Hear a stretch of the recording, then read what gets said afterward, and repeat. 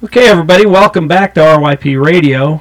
We've got a guest on the phone today that I've been after for probably almost 2 years now since we've been doing this to get in here to interview. He's a really busy guy because he's got a lot going on, but he's taken some time out of his busy day to sit here and talk with us on the phone here, and we're going to learn a little bit about him. And first thing I want to learn, Dale, is how to pronounce your last name, because I've heard about 20 different pronunciations of it. Yeah, had that experience all through my life, from my track days and in high school. It's actually Malashek. Malashek. That's okay. the way they pronounce it in the old country, Malashek. Yeah, but I kind of generally know who they mean when people address me. So when they slaughter it. Yeah. Well, we got Dale Malashek here. He's from he's the gas importer for the U.S. But beyond that, Dale has just a very long history with trials and with trials competitions. We'll find out how many time national champion he is, because I know it's multitudes of times. So beyond being an importer, he's an excellent rider. So Dale, what we usually do here at RYP Radio is try to find out a little bit about people's backgrounds. Now, what I want you to do is to go back in your memory and tell us about the first time you rode a motorcycle and what kind it was. Well, back in about good question. I got to go way back on this one. I was with the airlines, and the first thing I did when I got on my increment pay, being off of probation, I went out and bought an airplane. So I discovered after I had the airplane, when I got to the airports we were going to at that time, there was very little transportation available. So I bought a little 50cc Honda, kind of step through, just had a little tube there, and I modified it. I cut the tube in half and put a couple little pieces inside there to support it, little circular pieces, and then I could take that apart and put it in my airplane, in the baggage compartment. So, the tricky part was carrying fuel, because as you climb up to altitude, the fuel starts expanding, you get gas fumes in the cabin, so I always run a lot of air through the cabin. And it wasn't that much generally. That thing would go a long ways on just a little bit. But it was a 50cc trail bike, kind of a little two-speed. And that's what I used to get around. Mainly we just go into the grandparents' place, stuff like that, just traveling around or going out. What year would that have been? That was about 1968. Okay, and then after that, you probably rode bikes. That one was a utility bike for you, but when did you start getting into pleasure riding or off-road riding? Yeah, I had a neighbor that had a Honda Hawk, and he'd use it for trail riding. There were a lot of trails, I found out, around where we lived up here in Kansas City. And so he'd take me on these trails with us. He'd be riding this little 50, and of course he'd take me up these hills, and I'd go about 10 feet, fall over because I didn't have the power to get up. So I kind of put that aside and used it for just the airplane transportation. And then I went ahead and bought a 125 Honda, since the Honda shop was right down the street.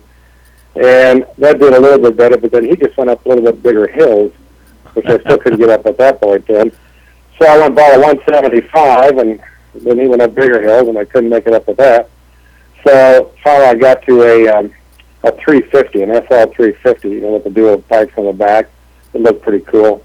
And I could go up hills with that. So that kind of started things going. And then after that, we started, I did everything with that bike. I put one of those power kits in there, and pumped it up to 400cc, and, the lifters and the cam and all that stuff. And the bike ran pretty good. I actually used that for motocross, and I started getting into some enduros back then. This would have been back in about 71, 72, right in there, I guess.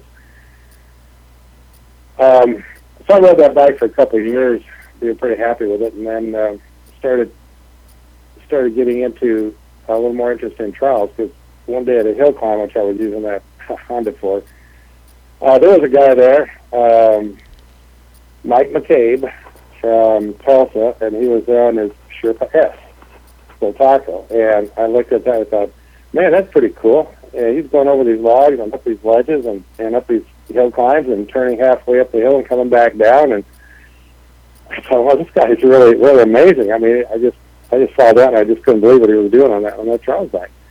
So that was my first introduction really to a trials bike. Because, there was no YouTube back in those days, no videos, nothing really. So I asked him, after I got a little bit of courage, because he was my hero at that point, I said, hey, my name's Dale. I'd sure like to try your bike out, and he introduced himself. And little did I know, Mike was real instrumental in a lot of the trials, kind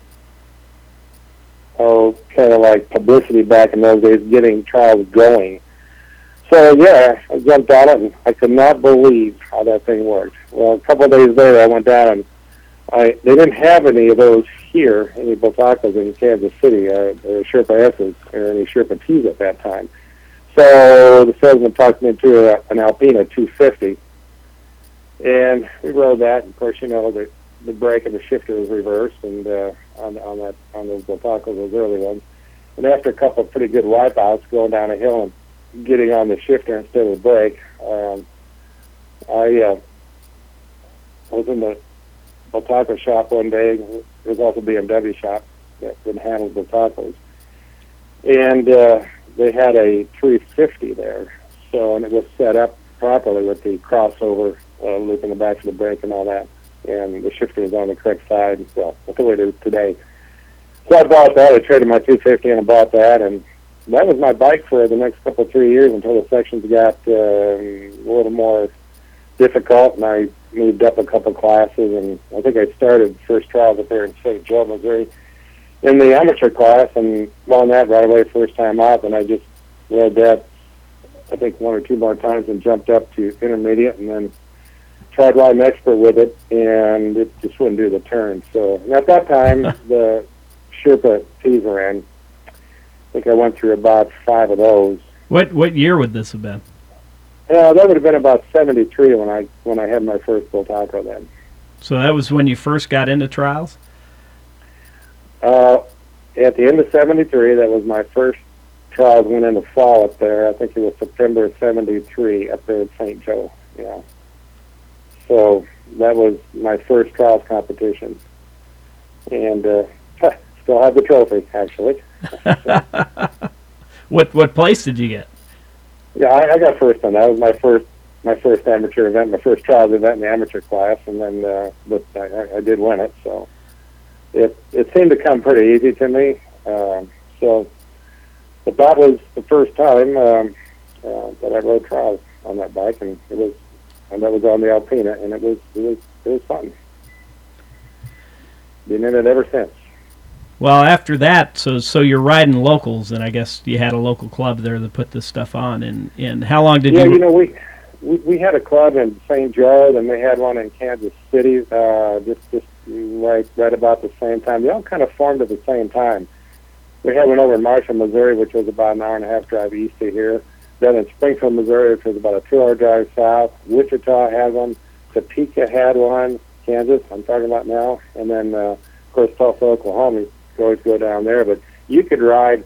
We had the event set up so that you could ride an event every Sunday if you wanted to. Or sometimes you had to take your choice. Oh, yeah, I almost forgot Omaha. Omaha came on the scene there. In about 2 years, this whole area was pretty well saturated with trials riders and trials clubs, and events. So everybody scrambled to get an event, on an unused Sunday. That's crazy. So when was the first national you ever went to? Because this was 72, 73. That's about when the NATC was starting to be formed. Yeah, I think I rode a couple in 75. It's kind of when I started doing that. But in 76, I put one on here in Kansas City at our club, and then I put another one on in 77. So we had 2 years right in a row here for nationals in Kansas City. So So yeah, about 75, I rode Donner, and I was traveling with Donnie Sweet and his wife and a couple other guys. We just kind of caravanned out from Donner. We all kind of met there. I didn't know anybody at that time of the national people, so we kind of all met there and got acquainted, and went down to Southern California to Saddleback Park and had an event down there, and then there were a couple other events over toward, I think, in Ohio back then, and then New York. So yeah, I'd have to look back. My mind is pretty murky back then, but you kind of remember some of the more special events there. Yeah, so you're in the nationals, and it's like the mid '70s, and I guess trials. That's when all the Japanese trials bikes, about that time, right in the mid '70s, when they started coming out and trying to get into the market. Yeah, they started coming out. The Yamaha, the Cat, the 250 and all that stuff. They were starting to make the scene back in there. I think in the early '80s they were popular also. Yeah, so did it seem to pump trials up during that period when the Japanese manufacturers all jumped in? Oh yeah, my gosh, there were so many riders back when those Japanese bikes were here. They of course they had those Suzukis, that were almost impossible to ride. Except unless you were going straight. Yeah, exactly. Yeah, very straight, or coming back down off of something. That they were notorious for that because the suspension was just pretty bad on those. And then, the Yamaha was really, really good. That was a good little bike. Then, of course, the betas, I had a couple betas, I think 4 or 5 betas. And then, I think the worst bike I ever had was that Honda RTL, that 4-stroke. Oh, my gosh, I thought I was getting senile. That bike was really such a... I thought I did a June ride one. I think it was back in 83 or 84. When they came out, I was over to World, and I started doing, my videos back then. And Eddie LeJeune was riding one, and he was the first guy I ever saw go backwards on a trials bike. And I thought, wow, that was really impressive, and he was hopping the bike around and going backwards. And, that on trials was really, really impressive. And when you see somebody go backwards on a bike and maintain their balance and go again, that's totally impressive. I it is. Really got into it after that. So... yeah, so that's kind of I would say the most popular time was back in the mid-'70s to probably mid-'80s, because you'd go to an event, there'd be, our events, our 2 days, we used to have 130, 140 riders. I mean, we had lots of riders back in those days. And then, with gas prices and cost of bikes going up, it just kind of petered out. So... well, you mentioned quickly videos, but I know I've heard before, which I didn't know this about you until somebody mentioned it to me, that you used to produce videos of the world rounds. I guess because you were a pilot and flying over there. You were over in Europe quite a bit. Was that part of your route? No, I would. My route was all domestic here, but I could fly over there for free. I just grab a seat and take all my equipment, and maybe one of my kids or somebody that I could drag along to run a second camera over there. I could fly for free over there, and I'd arrange my schedule around one of the world rounds, or maybe 2 of them, just depending on how far apart they were. And then I'd shoot the video and come back here, and have to manually edit everything, and then put on music, and then put on voice. But I just kind of wanted to get the abilities of the European riders more known over here, because they were doing stuff we'd never even heard of over here. So and now when I look at those sections, I go, I guess I could ride that one pretty easy. But things have really changed since back then. Yeah. But yeah, I think I did the videos from about 83 to about 92. So you spent 10 years shooting and editing video. I mean, that's incredible, because I know how much work it was, and back then it was a ton of work, because you didn't have the equipment back then that you have now. No, you didn't. Everything had to be manually cut. You had to check all your edits to make sure all your edits were clean and not a garble line there. And Yeah, that was a job back then. I got to where I was pretty good at it. You know, I could kind of time out things pretty good because if you have a 1 hour video, you know, everything has got to be timed. You can only have so much time for section 1, section 2, you know, and so on. And then maybe some rides were really good. You wanted to show those rides, and then there were some rides you just couldn't show. So I would have to make a decision on, well, let's see, you know, who am I going to show here? Who's got a little more of a spectacular ride? So usually Amos Bilbao out. He was always pretty good, and he always gave a good interview. You could walk up to him in line and talk to him, and he spoke a little bit of English, but Tommy Avila was great. He always spoke English. Doogie Lampkin was good. You know, I always picked out the guys who could speak really good English at the time. And Andrew Codina was one of my favorites. You know, he always could really light up an interview. You know, he was really really good at it. And of course, he and I are still really really good friends. Whenever I go over to Spain, I always spend some time at his house out there in the country, and so I think he's kind of backed out of Sherco now. He's kind of doing more or less his clothing business now and his bicycle business, which is really good. So, but he's still getting along really good. If anybody wants to know, he's put on a few pounds, but he's in great health. Got 3 great kids, and so yeah, if you ever get up there, he's got a great place up in the mountains with some great trial sections and bicycle terrain. So it's a fun afternoon to spend with him up there. Yeah, so back when you're doing these videos, were you selling them? Was that like a little side business for you? I was selling a lot of videos, and then you know it got to be,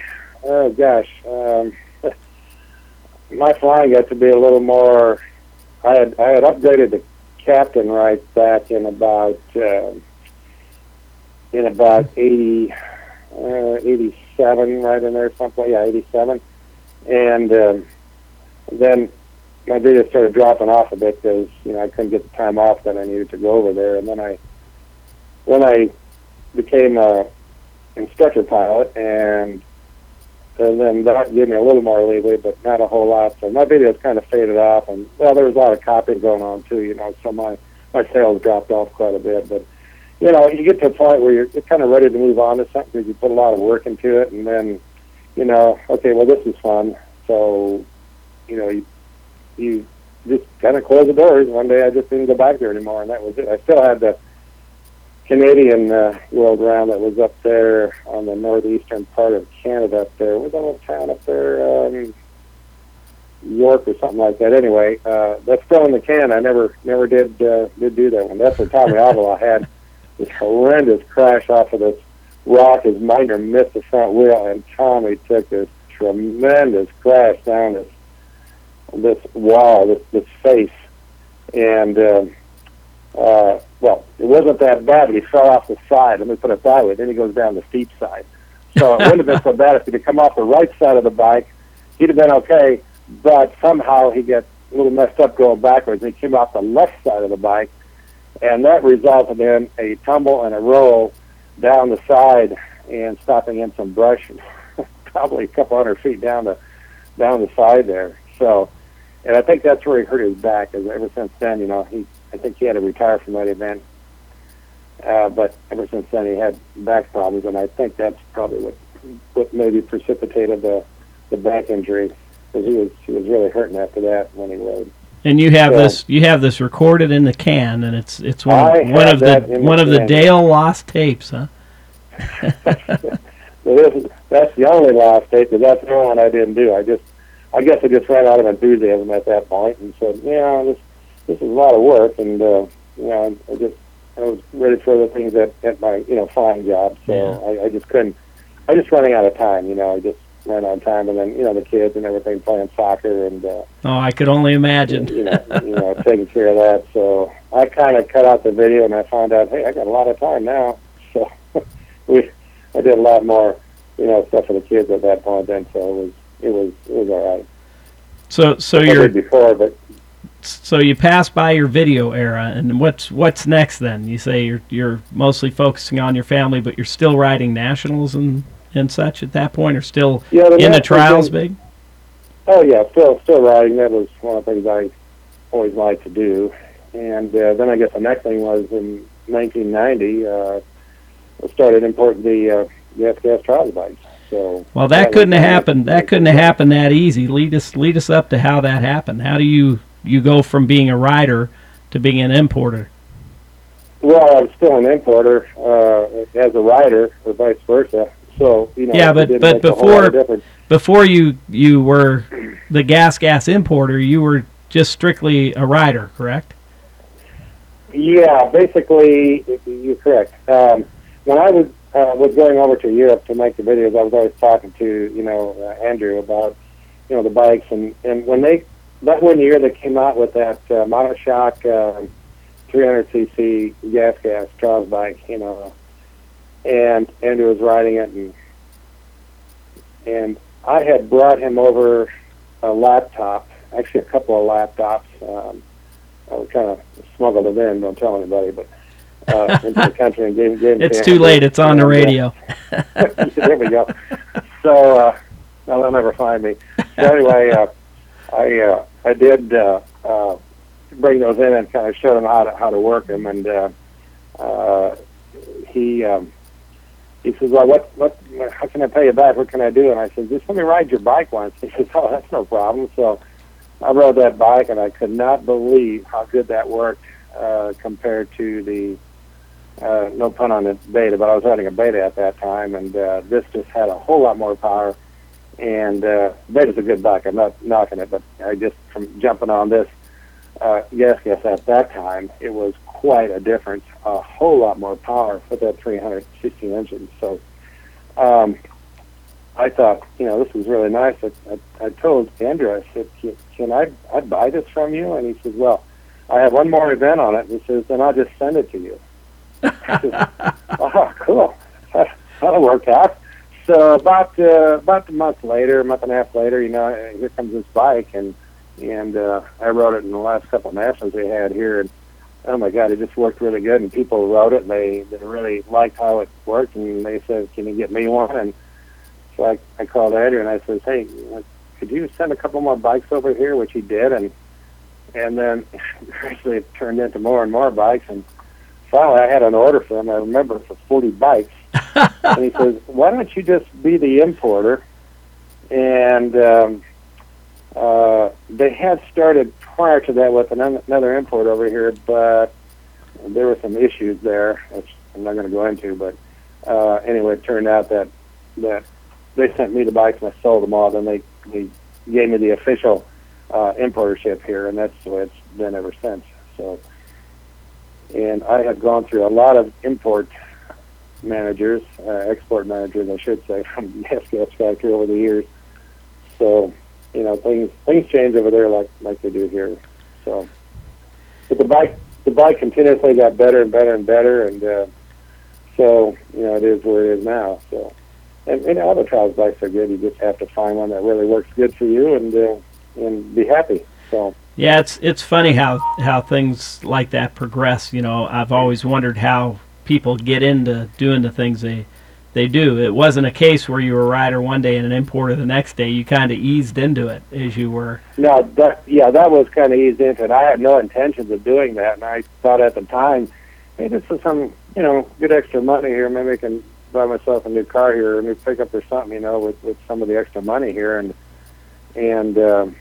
that worked out okay. So we just kept bringing in more bikes, and they were cheap back then. My gosh, you could buy a new gas for $3,800 back in those days. Yeah. I mean, that was a new one.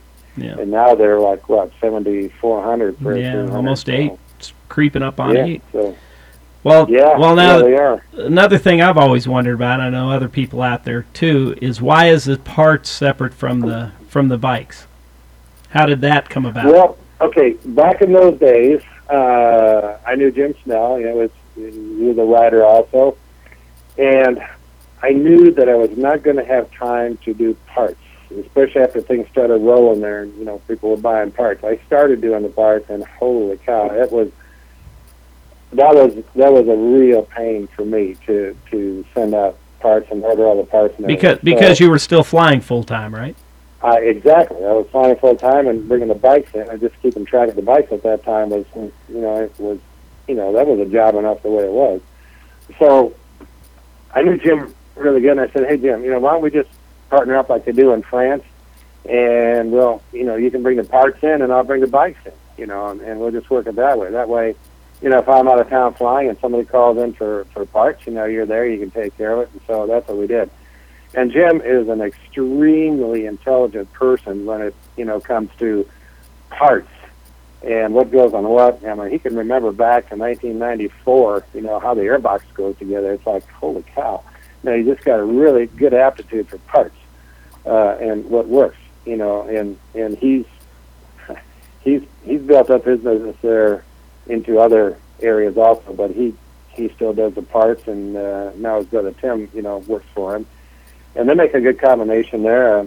Tim's, really easy going on the phone, and he knows a lot about what goes where too. So they're doing a great job on the parts. And believe me, as you well know, parts is real important when it comes to bike. Because if you don't have parts for a bike, holy cow, you might as well, just throw it off a cliff because you can't ride it. Yeah, it doesn't matter how good it is. Exactly. Yeah, it could be the best bike in the world. If you have a broken part, you're not going to do anything. You're just going to go buy something else that's got parts for it. So, anyway, that's always been one of my issues, is to make sure we have parts. And Jim's done a great job on that. He's very conscientious about having stuff there on hand. And every once in a while, you'll get a vendor that makes a certain part.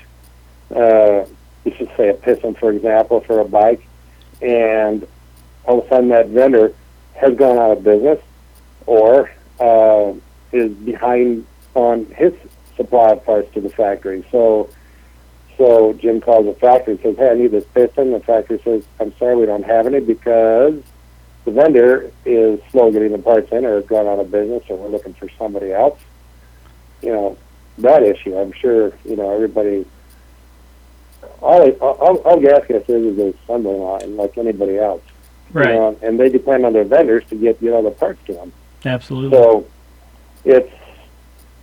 that's how that works. So, but if sometimes it is a temporary outage, but we've got importers that we can call on. In England, John Church usually has a lot of stuff. The guy in New Zealand's got a bunch of stuff. Australia. Jim knows all these people. He talks to them every month, emails and stuff, and we can usually find a part if somebody really needs something really desperately. We can kind of search the world, so to speak, and find that part.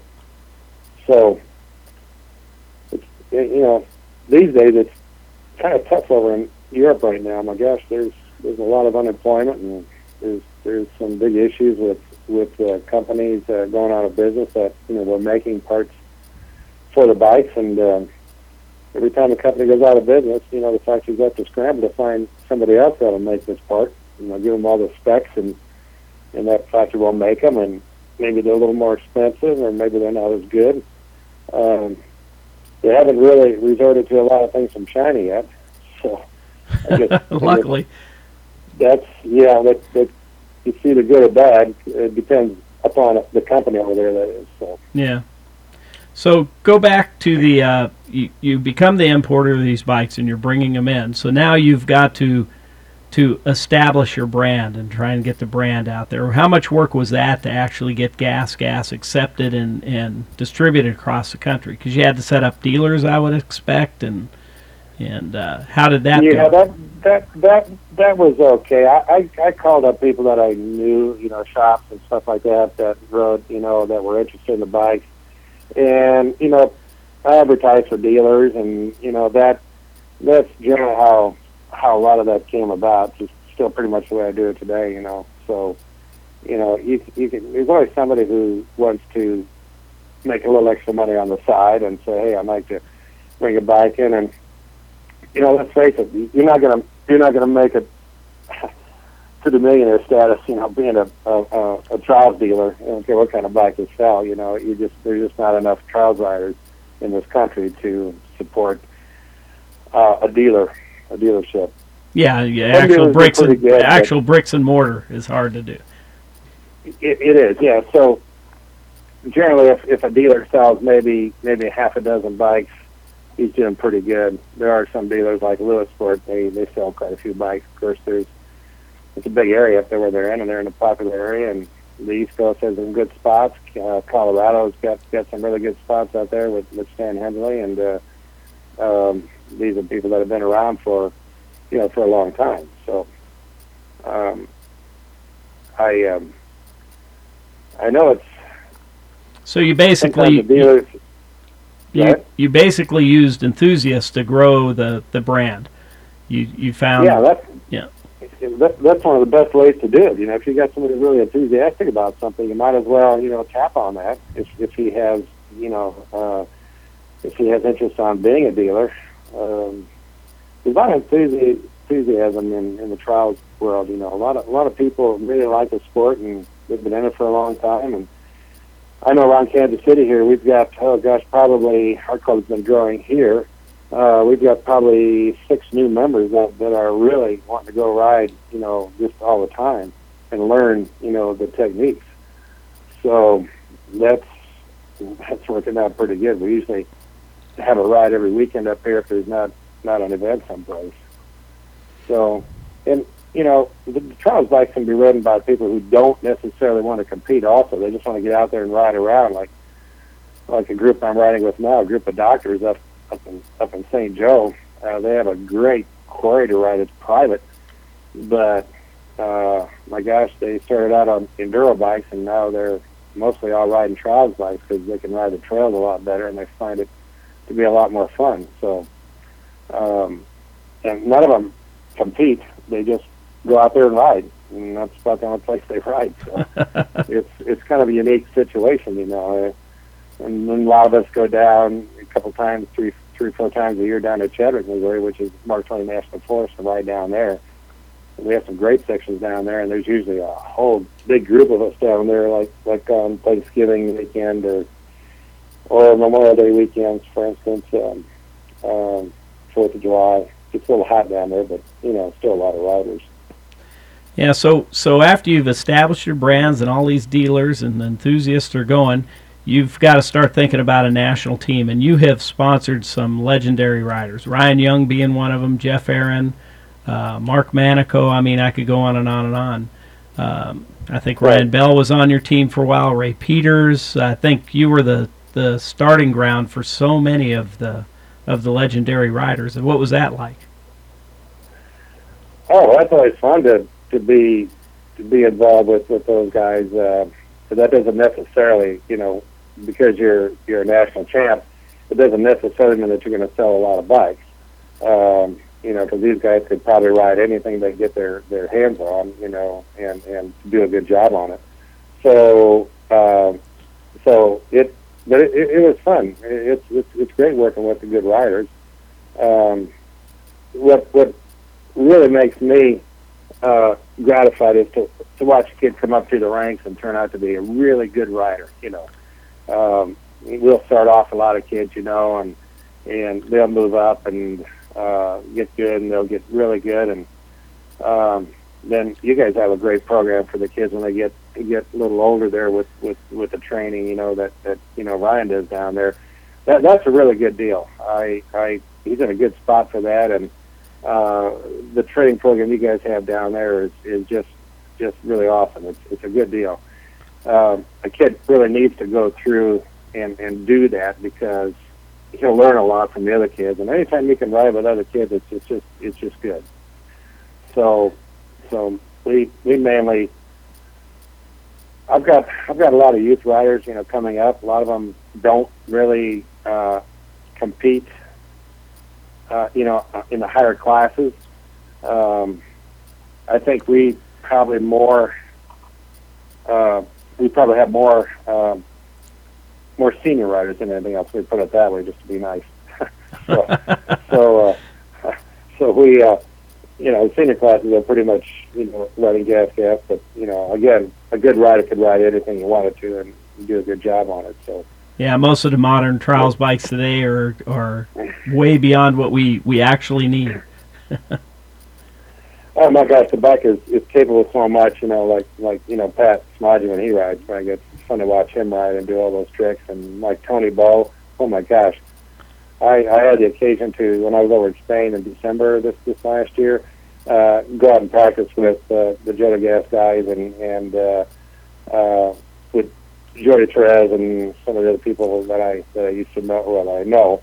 So I used to know them, a whole lot better back in the old days, when Jordy was riding gas, and they just happened to be going to this practice area, and I just happened to find out about it, and so I went out there, and Tony Bow was out there, and I got some great video of him on my iPhone. I just can't believe it. He is doing stuff on the back wheel that's just like, it's just incredible to watch that. And, that is so impressive to watch somebody stand on the back wheel and hop that bike and then launch up to another one and hop around and go for another one, and then all of a sudden, like in the indoors, you go to the top of this obstacle and you're looking down 15 feet or more down, and you're going down in your back wheel on these obstacles that are sticking out, these steps. Oh my God. That's extremely impressive. I'm looking forward to the World Round coming up here, the end of May over here in Charles Training Center. Yeah, it should be exciting. Go ahead. Go ahead. I was going to say it won't be as exciting as it could be with the new rules, because I feel I got to put my 2 cents worth in here about these new rules, which I really don't agree with. I think it's a big step backwards for trials, because most of the people who want to see the no stop. Maybe I shouldn't be getting into this, but it's, to me, it's kind of like riding an enduro bike, a trials enduro bike, and not stopping in the sections and so forth. I think it took a lot away from it. Now you won't be able to watch the back wheel stuff, and it's going to be extremely difficult to score. Wow. So anyway, I'm really looking forward to going to this event to see how things are going to transpire. Yeah, I think, and it might be okay. I mean, it might work out fine. Who knows? But I think we can all hold our. Things are written now. It's kind of like, okay, any stoppage of the bike, whatever, any back wheel hopping, as long as that bike's moving forward in a section without stopping, you're okay. But you can't go sideways. So. Interesting. We'll have to see how it works out. That's going to be something different for sure. Back in the 80s when you were sponsoring people, you were mostly your biggest competitor at that point, I guess, was Cosmo and Larry Wise. Yeah, Cosmo. Yeah, Beta, right? Because he always had a pretty good team as well. Yes, he did. So was that like a rivalry between you two to try and get the good riders? I mean, did you have much back and forth there as far as riders go? Well, I think it just turned out to be maybe I had a little more money, because it all when you go after a sponsored rider, or when you want to sponsor a rider, that is, most of them ask you, well, what can you pay? It's like enduros or motocross. If you want to go after a rider, you got the bucks, you could get them. Because I think most of the top riders, doesn't make any difference what bike they ride. They have to look at their financial, situation and how much it's going to cost them or not cost them to get to events around the country and so forth. And I've had guys that, riders that have been, top, like Jeff Aaron and so forth, and Cody Webb, and I really didn't notice any increase in sales on bikes, so I just thought, well, I'm going to work with the younger riders and get them worked up here, and then, I pay expenses for these guys, but it's just a matter of, financial, whatever you want to spend on a rider, you could probably do. Yeah, I remember Ryan saying when he went from Beta to Gas, he really wanted to ride the Gas. He said it wasn't so much a financial move as that he was impressed by the bike and really wanted to be on it. Yeah, well, that's another thing, I guess riders have to determine, what bike works good for them too, and, what they want to do. So anyway, that's kind of one of those deals. It's kind of a gray area. I don't worry about that too much. I just like to get the sport, people involved in it, and get them going. That's kind of been my target here in the last 4 or 5 years. I said, find some good young riders and get them going and get them enthused, and get the parents involved, and parental involvement is really important when you're looking at a kid in sports. Boy, if he's got backing, if his parents ride, gosh, it's just really a super good deal. Most other kids that are really good riders have great parental backing. Yeah, that's true, and it's such quality time you can spend with your kids. I mean, it really. Oh, yes, yeah. Because they're always going to be better than you were. So that's always good to see a big step out there. It's kind of like, I wasn't able to achieve this, but son, you can do it. And they get out there and they do it. It's just really super impressive. Yeah, if you're looking forward at trials, what do you think the biggest challenge is for the sport? Because it seems like the last few years with fuel getting so expensive and some of the travel having to be limited, we've taken some hits at our local clubs as far as entrance and such. What do you think some of our biggest challenges are? Boy, I don't know. I guess just getting people interested and having them come out to the events and seeing what's going on, just spreading the word. It's kind of like it's always been. We just have to find people to come out and watch. Like, I think this World Round is going to be very beneficial to a lot of the importers for sales, dealers and so forth, because there's going to be a lot of people there. And usually after World Round, we've always seen a big surge in interest in the sport.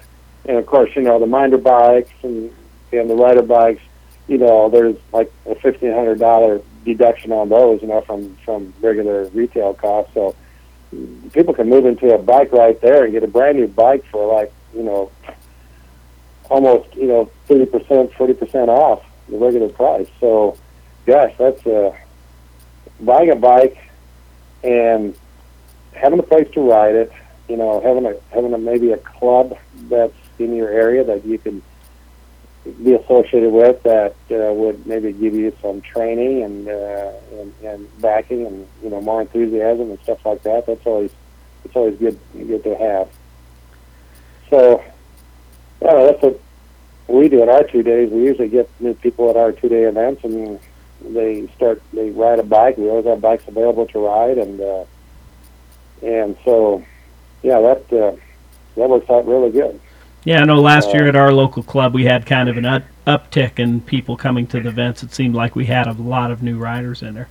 I was really hoping that we would get a kick up in interest in trials because of the success that the Cody Webbs and the Colton Hakers and Taddy Blazuziak has had, in endurocross. Well, you see a lot of these young riders that go now. Just about all our young pro riders are getting into the endurocross stuff. I think that's the next big thing on the radar here is the endurocross stuff. Because my gosh, there's so many people wanting to ride that now. You got the trials cross division that's growing by leaps and bounds, and just this last year in Vegas, I think you were there. They had the most entries ever. It was almost double from the year before. They were running qualifications on Friday, now instead of just only Saturday. They had to go to all day Friday, to get people qualified, for the different classes and stuff. So, man, that was impressive. So you see a lot of people moving into that endurocross arena now. I know there's a lot more trials guys wanting to do it. So just from dealers I've talked to and people that I know around the country, they all say, "Man, I'm trying the endurocross this year, or trials cross, and see how it goes." Do you foresee So, the U.S. ever doing anything with the indoor trials, or because that seems to be what's really kicked endurocross off, is that it can be held during the the hotter months yeah, or the winter months. yeah, I don't know. Uh, People like racing, you know. People just like to go to watch a race. It's it's it's still a lot more exciting than watching, you know, maybe an indoor trials. I think your more trials-oriented people will go watch an indoor. But if you have the general public guy who's maybe interested in a motorcycle, let's say a Harley rider or Honda rider or whatever, you know, just a street bike rider, they would probably initially go watch the endurocross before they would an indoor trials event, um, because I think it's a little more exciting and there's a little more publicity. We really don't have a lot of words out, you know, publicity-wise for the indoor trials events.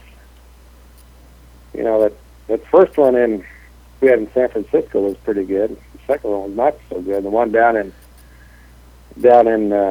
Chattanooga down there, Mm-hmm. that last one, that didn't turn out too good at all. But Well, it was actually a pretty good show, but there were virtually no spectators other than the yeah, that's trials different, people yeah. that happened to be at TTC. Yes, mainly it was probably half or over half of those people that were down there. Mm-hmm. So I don't think that the U.S. will probably ever have a really successful indoor, unless you can somehow hook it up with the endurocross. If the endurocross, if maybe on a Friday night you could have an indoor trials event somehow, and then on Saturday have the endurocross Saturday evening, you know, or maybe Saturday afternoon have the trials event.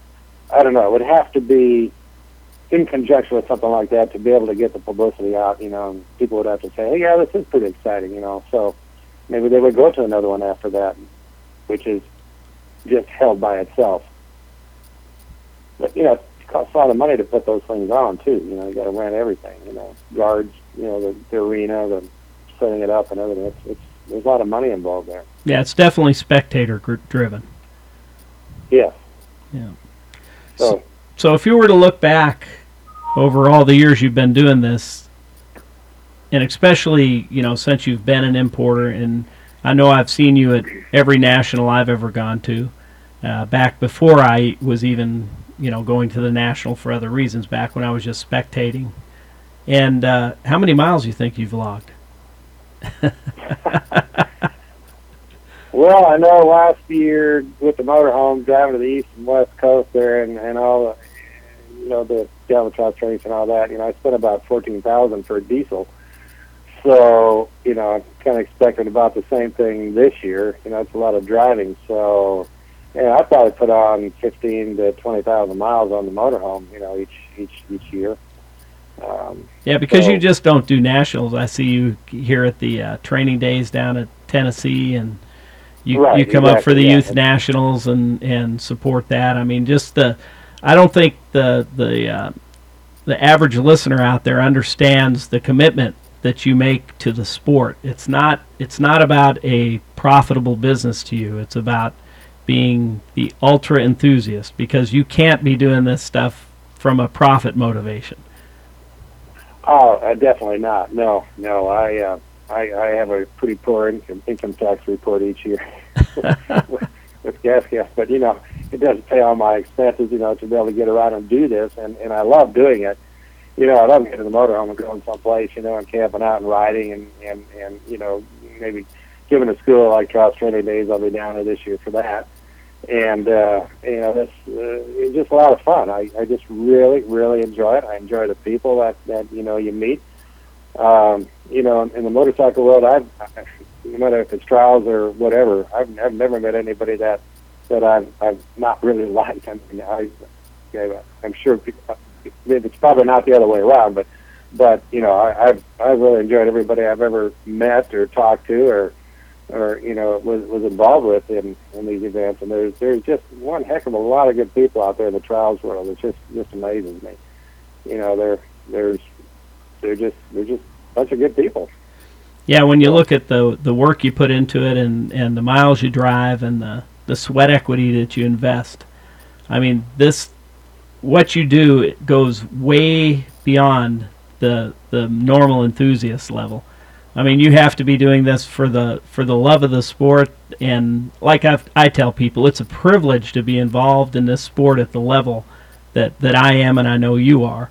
We get to see and talk to and experience just a ton of stuff in it, and it's all mostly good and mostly a lot of fun, even though it's a lot of work. It is a lot of work, but there's and there's a lot of challenges, but my gosh, at my age, it's good. I like a good challenge. I like to be able to figure things out. And come up with solutions. For people, or bike doesn't work. And we had some issues with a fork leg here a couple of days ago that was like very unusual, and we were able to figure that out. So now, if that ever comes up again, there's a solution for it. It's very simple. So things like that, it's just fun to do. So, I liked flying when I was flying. It was a lot of fun. And my son's kind of carrying on in my footsteps now with Delta, so he's just now checking out his captain. So, flying was a lot of fun, and that was a whole different set of working conditions, put it that way. Quite critical, so to speak. You couldn't make mistakes when you're flying an airplane. I mean, that a mistake was not heard of. That's something you can't do. And so it was very as long as you watched yourself and kept up to date with things and everything like that, it was all right. But boy, you just couldn't slack off in that job at all. And doing the motorcycles, it's like a breath of fresh air. It's really a lot of fun. It's for me, it's relaxation and working with people, which are two of the things that I really like. Because I can relax with my bike, that is, and do a little riding and a little traveling and, going around the country and riding these events and talking to people. It's great. I don't know what else if I wasn't doing that, I don't know what else I'd be doing. I'd probably be looking for earthworms under the ground by now. I don't know. So, yeah. If you don't mind, how old are you? Well, I will be 70 here on November 25th coming up. Now, see, you have got to be kidding me, because I wouldn't have thought you were that much older than me. Well, I don't know. I still don't need glasses when I read, so that's good. I guess I was blessed with a good set of eyes.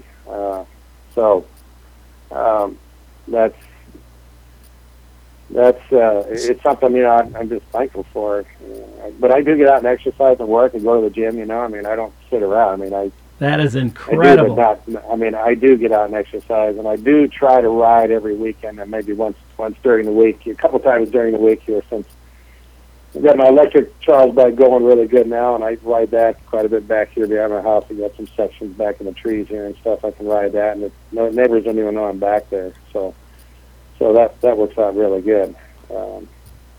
So you won't be able to ride the Senior 70 class this year, but next year you could ride the Senior 70 class.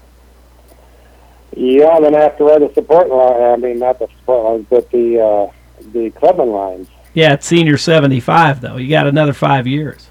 Okay, that's right. It is 75. Okay, thank you. Well, I just made my day. Well, Dale, I wouldn't have even thought you were 70 yet. I mean, that's incredible. You are a well-preserved guy, that's for sure. Well, I don't know. Maybe it's what I drink. I don't know. So is this really what you do for fun? You don't have any other hobbies, or do you go to exotic places for vacations or anything? Well, we go. I've got a condo down in Cancun, but we didn't go this year. I just put it in the bank. So, but yeah, we do travel around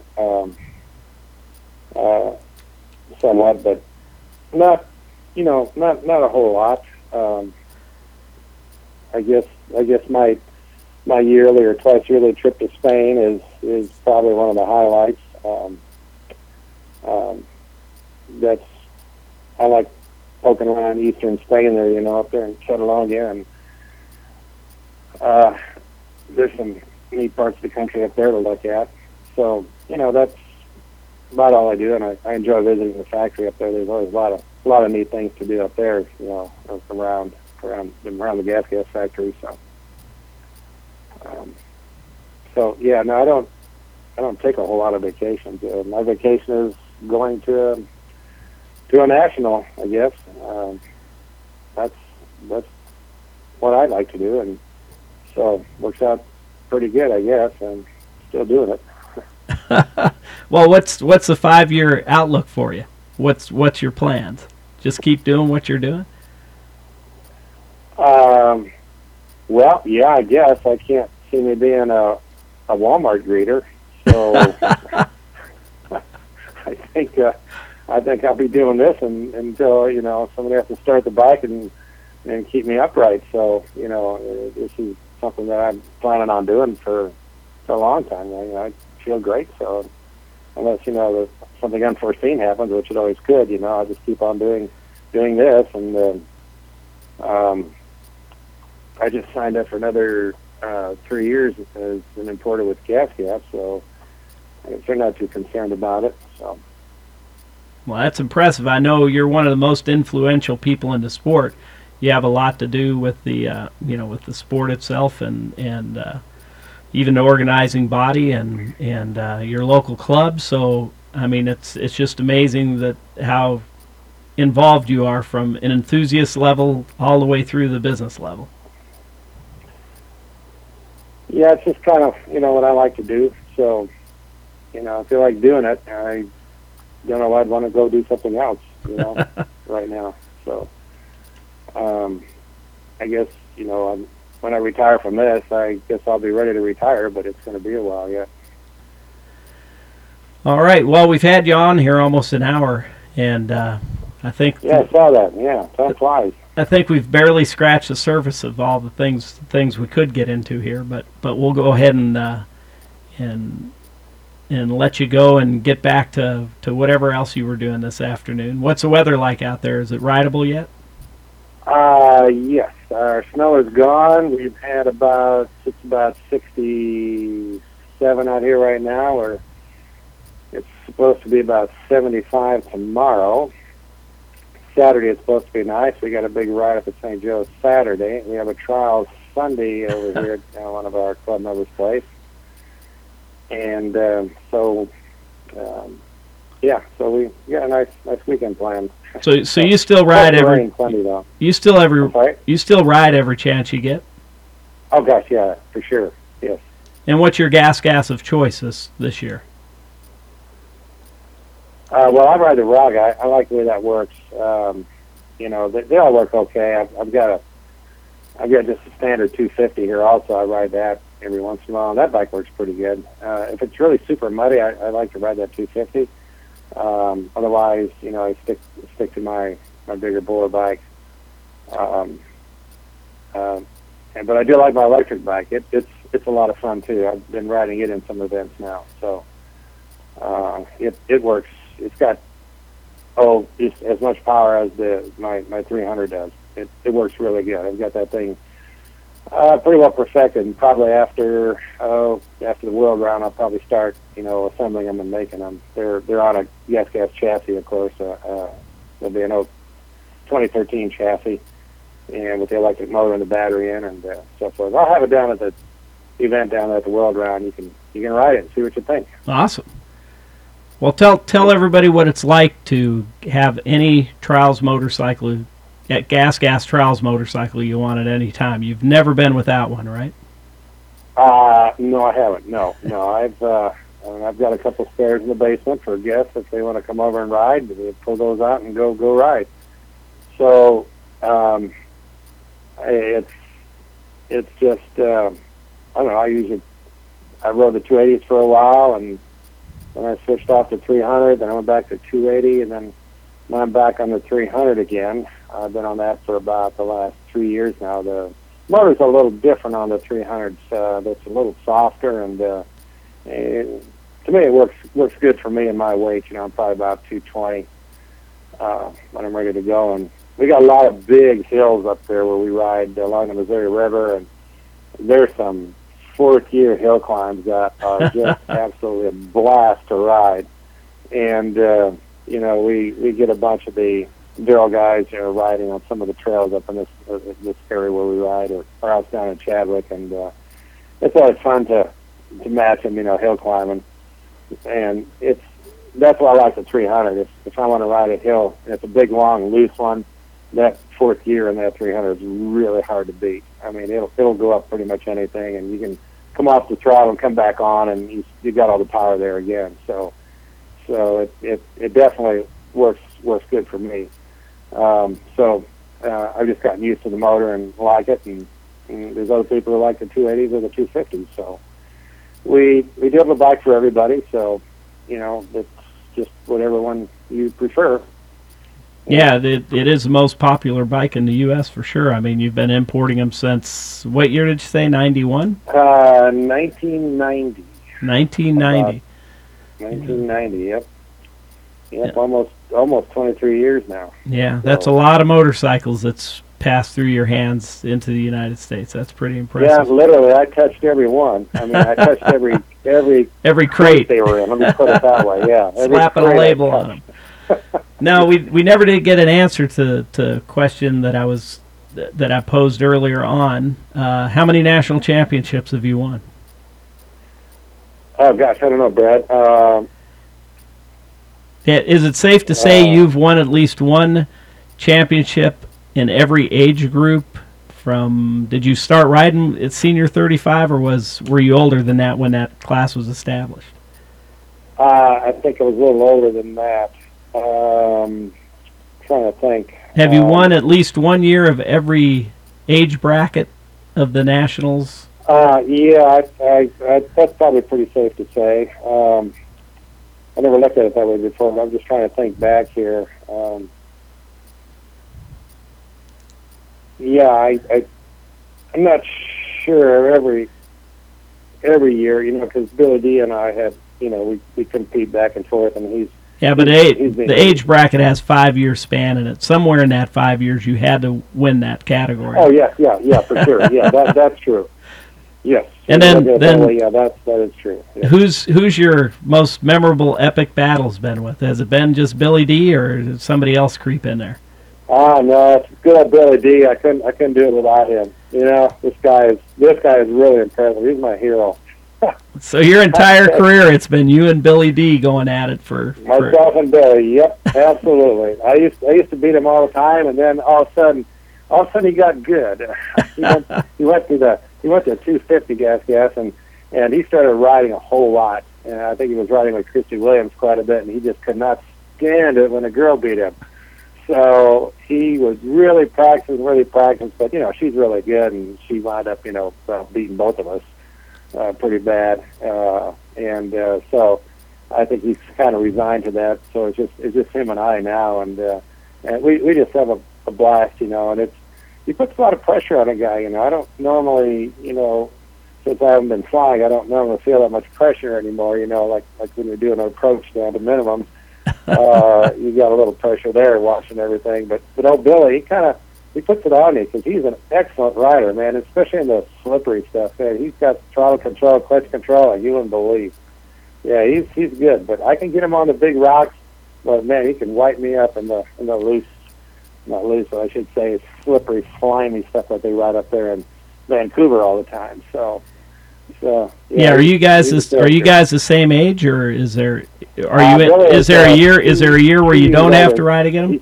He's 2 years older than I am. Yeah, I won't be riding with him this year, but the year after next, we'll be competing again. So you guys will be going at it in the senior 70 class. That's hard to even say. Yep. Yeah.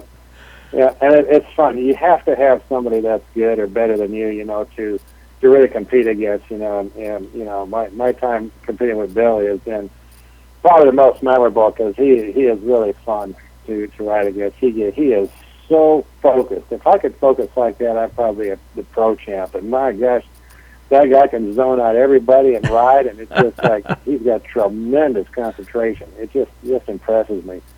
So I'm looking forward to seeing him again this year. Of course, we don't have anybody. Well, maybe hopefully there'll be somebody in the class, that'll be good competition. But Billy seems to be the guy that's he's just a really really good rider. Well, we're gonna have to work on Jerry Young and get him back in there because he would be in the same class as you guys at some years, right? Yes, he would. Yeah. Right. Well, I think him and Billy. See, I don't know. Jerry is what? I think he's a little older than I am. Yeah, I think he maybe 72 now. Yeah. Yeah, that's what I was thinking. 72 or 3. Yeah. Yeah. So I haven't seen Jerry for a long time. So I hope he's doing all right. Yeah, he is. He's doing excellent. He's riding quite a bit. Great. He actually got into bicycling and riding trials bicycle now. So he's staying mobile. Doing a lot too. Yep. That bicycle really is a good trainer. Yeah. In fact, I'm just getting ready to go out for a ride when we started this thing. So yeah, the bicycle is really good. But that aerobic fitness, I think, is really important, and as well as doing some weightlifting and stuff like that. To keep everything going. Not a whole lot of weights, but just enough to, just keep your muscles up. If you had to pick one person over the time you've been in trials that was the most memorable person you ever met, who would it have been?